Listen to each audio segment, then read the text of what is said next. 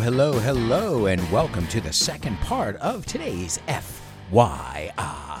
I hope you guys are enjoying the episode on amusement parks and theme parks. I know myself, I'm going back to when I was a kid, just reminiscing. Well, speaking of, I told you I was going to tell you a little bit about Action Park. Now, Action Park was the first water park in the United States, but it was also the most dangerous, and I survived it. Now, you can see documentaries about this. In fact, there's one that's going to be coming out on HBO. There's also a movie called Action Point, starring Johnny Knoxville from Jackass. This story is loosely based on Action Park. So, what was Action Park? Well, Action Park was a water park that was built in a ski area. So they wanted to find a way to use this mountainous area during the summer, so it wasn't just there wasting money. So they said, I know, let's set up some water slides. A water slide es un tobogán. Makes sense. To slide is deslizarse. So you technically slide down a water slide. But you guys have to remember, this was the early 80s, and there wasn't too much regulation yet. So it was as simple as, hey, why don't we put a slide there coming out of the mountain, and then we'll make people drop 20 meters into a pool of ice-cold water and... Okay, yeah, and why don't we make a slide with a loop in it? What? A slide with a loop in it? But how are people going to get through it? Well, I don't know. We can just use park employees to test it out. All these things I just told you are not made up. No son cosas inventadas. These are all real things. They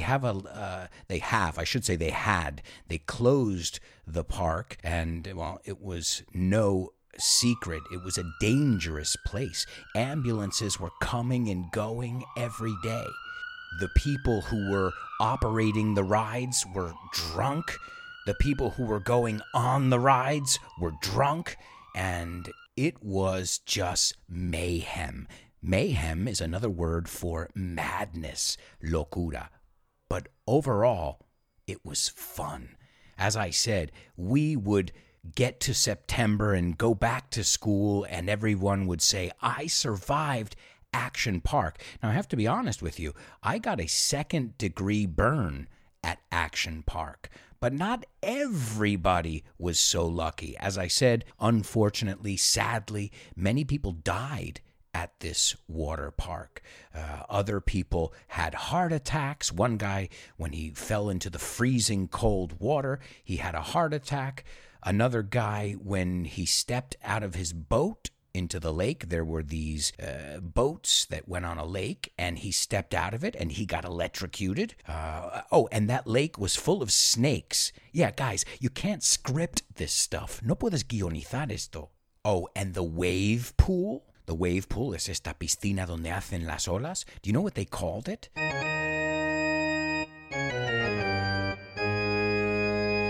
The grave pool. That's right, the grave pool. La piscina de tumbas. I remember the first time I went bungee jumping, hacer puenting.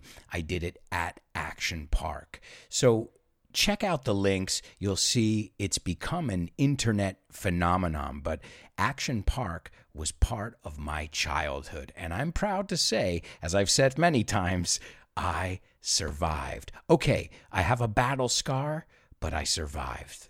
Now, I also told you drug lord. Yeah, we usually say somebody who is a drug dealer on a higher level would be a drug lord. A drug dealer would be more camello. A drug lord would be someone who's running a multi-billion-dollar or multi-million-dollar operation like Pablo Escobar was. Well, his ranch, his estate, patrimonio, has been turned into an amusement park. Yeah, how cool is that? The guy had the coolest ranch in the world with animals and rides. So once they got rid of him, cuando se deshicieron de él, they decided, well, what do we do with this? And the Colombian government had the brilliant idea to make it an amusement park. And you can go there. It's called the Hacienda Nápoles, or for my American friends, Hacienda Nápoles. And it's pretty crazy because the entranceway to the park, right? It's a very important part of a park because it's the first thing you see when you go to an amusement park or a theme park. Well, the entranceway here, no, it's not a big Mickey Mouse. No, it's not a big rhinoceros. It is a plane that he previously used to smuggle drugs. Yeah. Well, I've got to say, there are no rules with theme parks. There are some strange theme parks out there. I was taking a look at it on the internet, and this is not the strangest, I must say. Now let's take a look at some of the rides, atracciones. You can say attractions, but in the United States we usually say rides. A ride I like, which it's pretty dangerous now that I think about it as an adult, but I always loved a ride called bumper cars. Does that ring a bell? Bumper cars. Well, to bump is chocar, no? O tropezar con, to bump into somebody. So bumper, coches de choque. I love when words make sense in English. So bumper cars. I remember, in fact, when I think of bumper cars, I think of Spain. I think of when I went to the different local fairs in Spain and I would ride the bumper cars. So that's funny. Some rides remind me of the United States and some rides remind me of growing up in Spain. And it's interesting because the word bumper is also parachoques. It's the thing that when you have a car accident, well, you hope that it just bumps the bumper. And well, the first amusement park to have bumper cars in the United Kingdom started to import them with an exclusive license. So now bumper cars are pretty common. You see them at any traveling festival or fair. You see them everywhere. I've seen bumper cars in the middle of the desert in California. So it's a very common ride, but you needed an exclusive license from a guy named Butlin Skegness. That's a weird name, Butlin Skegness.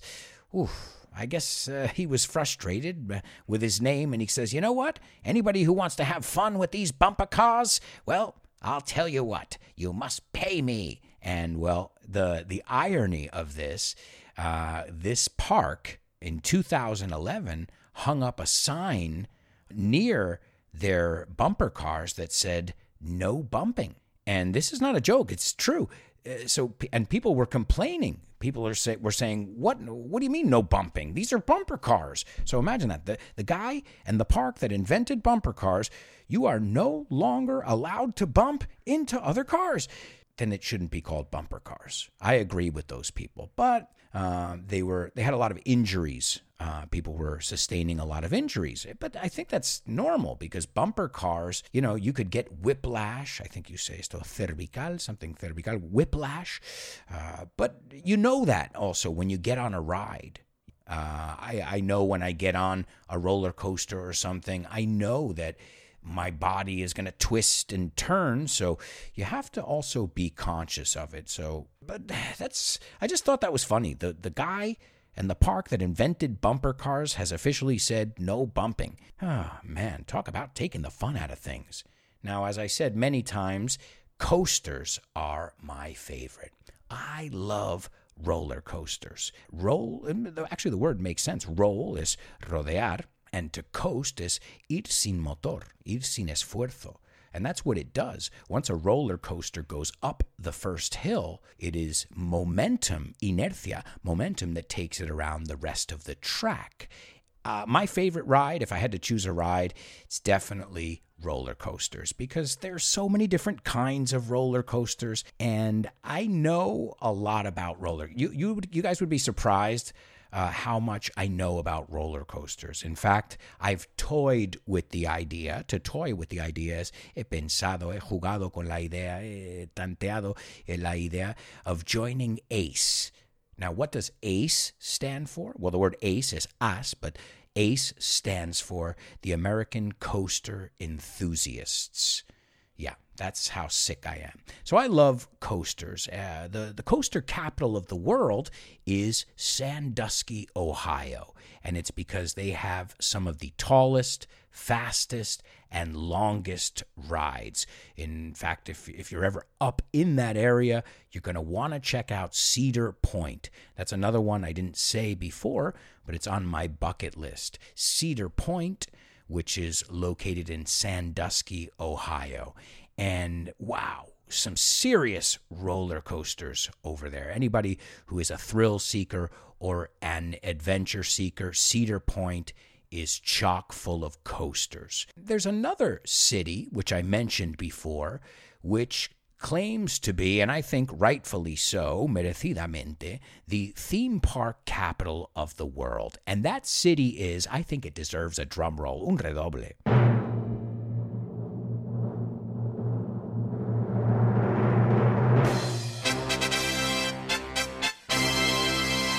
Orlando, Florida. That's right. Now, I'm sure many of you have guessed it, but that's because that's where Disney World is.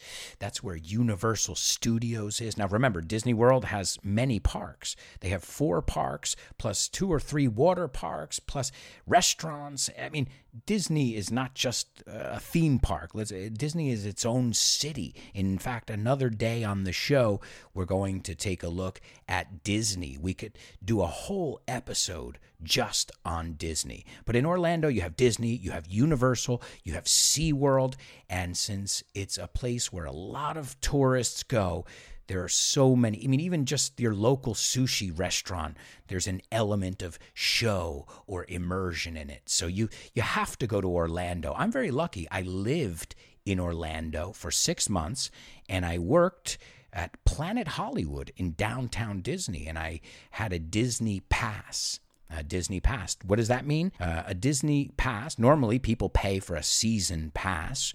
Esta de temporada, I think you say abono de temporada, a season pass. But I had a pass as an employee, and I could bring friends too. So that was one of the best perks I've ever had at any job. Perk es beneficio. Yeah, I could go to any Disney park any time of the day whenever I wanted. Wow, that's pretty cool. And speaking of Disney and coasters, the most expensive coaster in the world isn't what you would think. It's not the tallest or the fastest. The tallest coaster is the King de Ka. Now, that could change by the time you hear this podcast, but when this podcast is recorded in 2020, the tallest is King de Ka in Six Flags Great Adventure, New Jersey, another park that I grew up on. I have ridden King de Ka many times. It's a really cool coaster. I'll include a link in the show notes so you could see it in the first row. But no, King de Ka is not the most expensive coaster in the world, and nor is the Ferrari one in Dubai, which is fast as hell. Nope. No. It is Everest Expedition at Disney World in Florida. Another coaster I can say I have proudly ridden.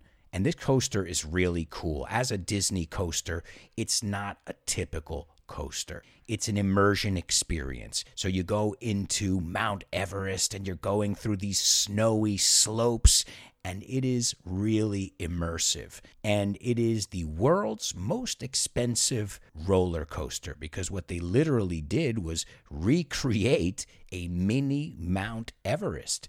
And the final cost of the ride was $100 million. And that's another thing that fascinates me too, all the money and research, investigación, right? R&D is so important. Research and development is so important.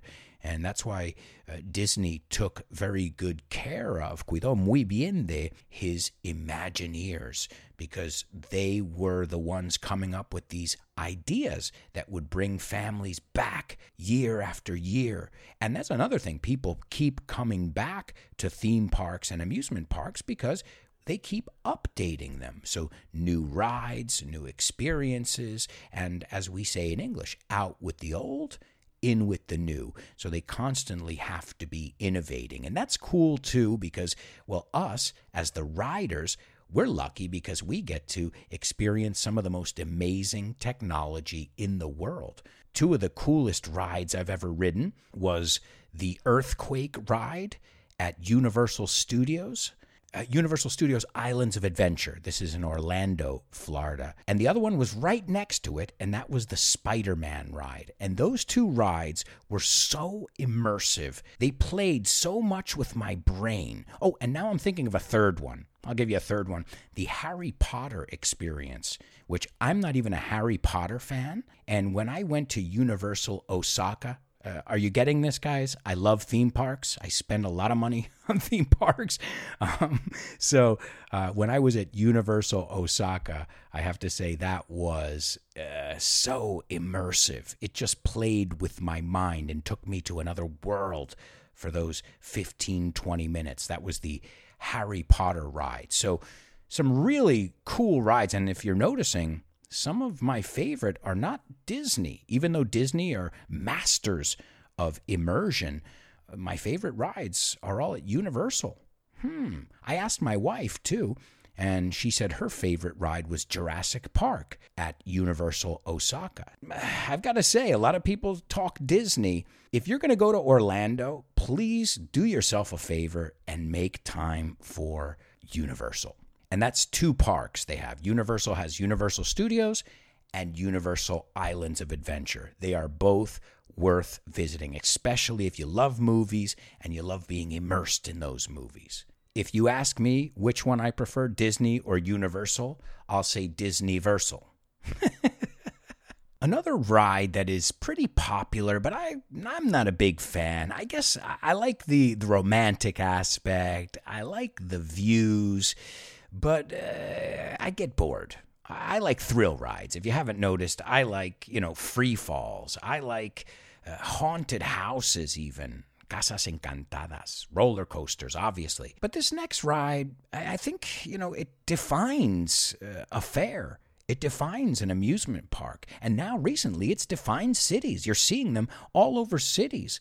And I'm talking about the Ferris wheel, La Noria. The Ferris wheel made its debut at the 1893 World's Fair in Chicago. And it was there that people started to see this amazing ride that could give you spectacular views like never before, all while being entertained. The predecessor to the Ferris wheel was called the Pleasure Wheel. I guess that makes sense then. They were entertained, pleasure, the pleasure wheel. And that was in Bulgaria in the 17th century. Now, this is interesting because it had chairs that were suspended from rings, anillos, and the whole contraption was turned by strong men. How cool is that? There was no engine. No, we're talking about the 17th century here. So they had these big, strong, muscular men spinning that Ferris wheel around. That would be cool to see some photo or video footage of that. So that was the predecessor to the Ferris wheel. But the modern Ferris wheel is credited as coming from Chicago. Of course, the inventor's last name was Ferris. And I can't talk about amusement parks, theme parks, carnivals without talking about spinny rides. Rides that spin, the ones that I get dizzy on. To get dizzy es marearse. Yeah, I'm a big guy. I'm a tough guy. Un tío fuerte. I go on every roller coaster, the tallest, the fastest, more energy, more adrenaline. But then if you ask me, Alberto, do you want to go on the merry-go-round? I'll say, no, I'll give it a pass.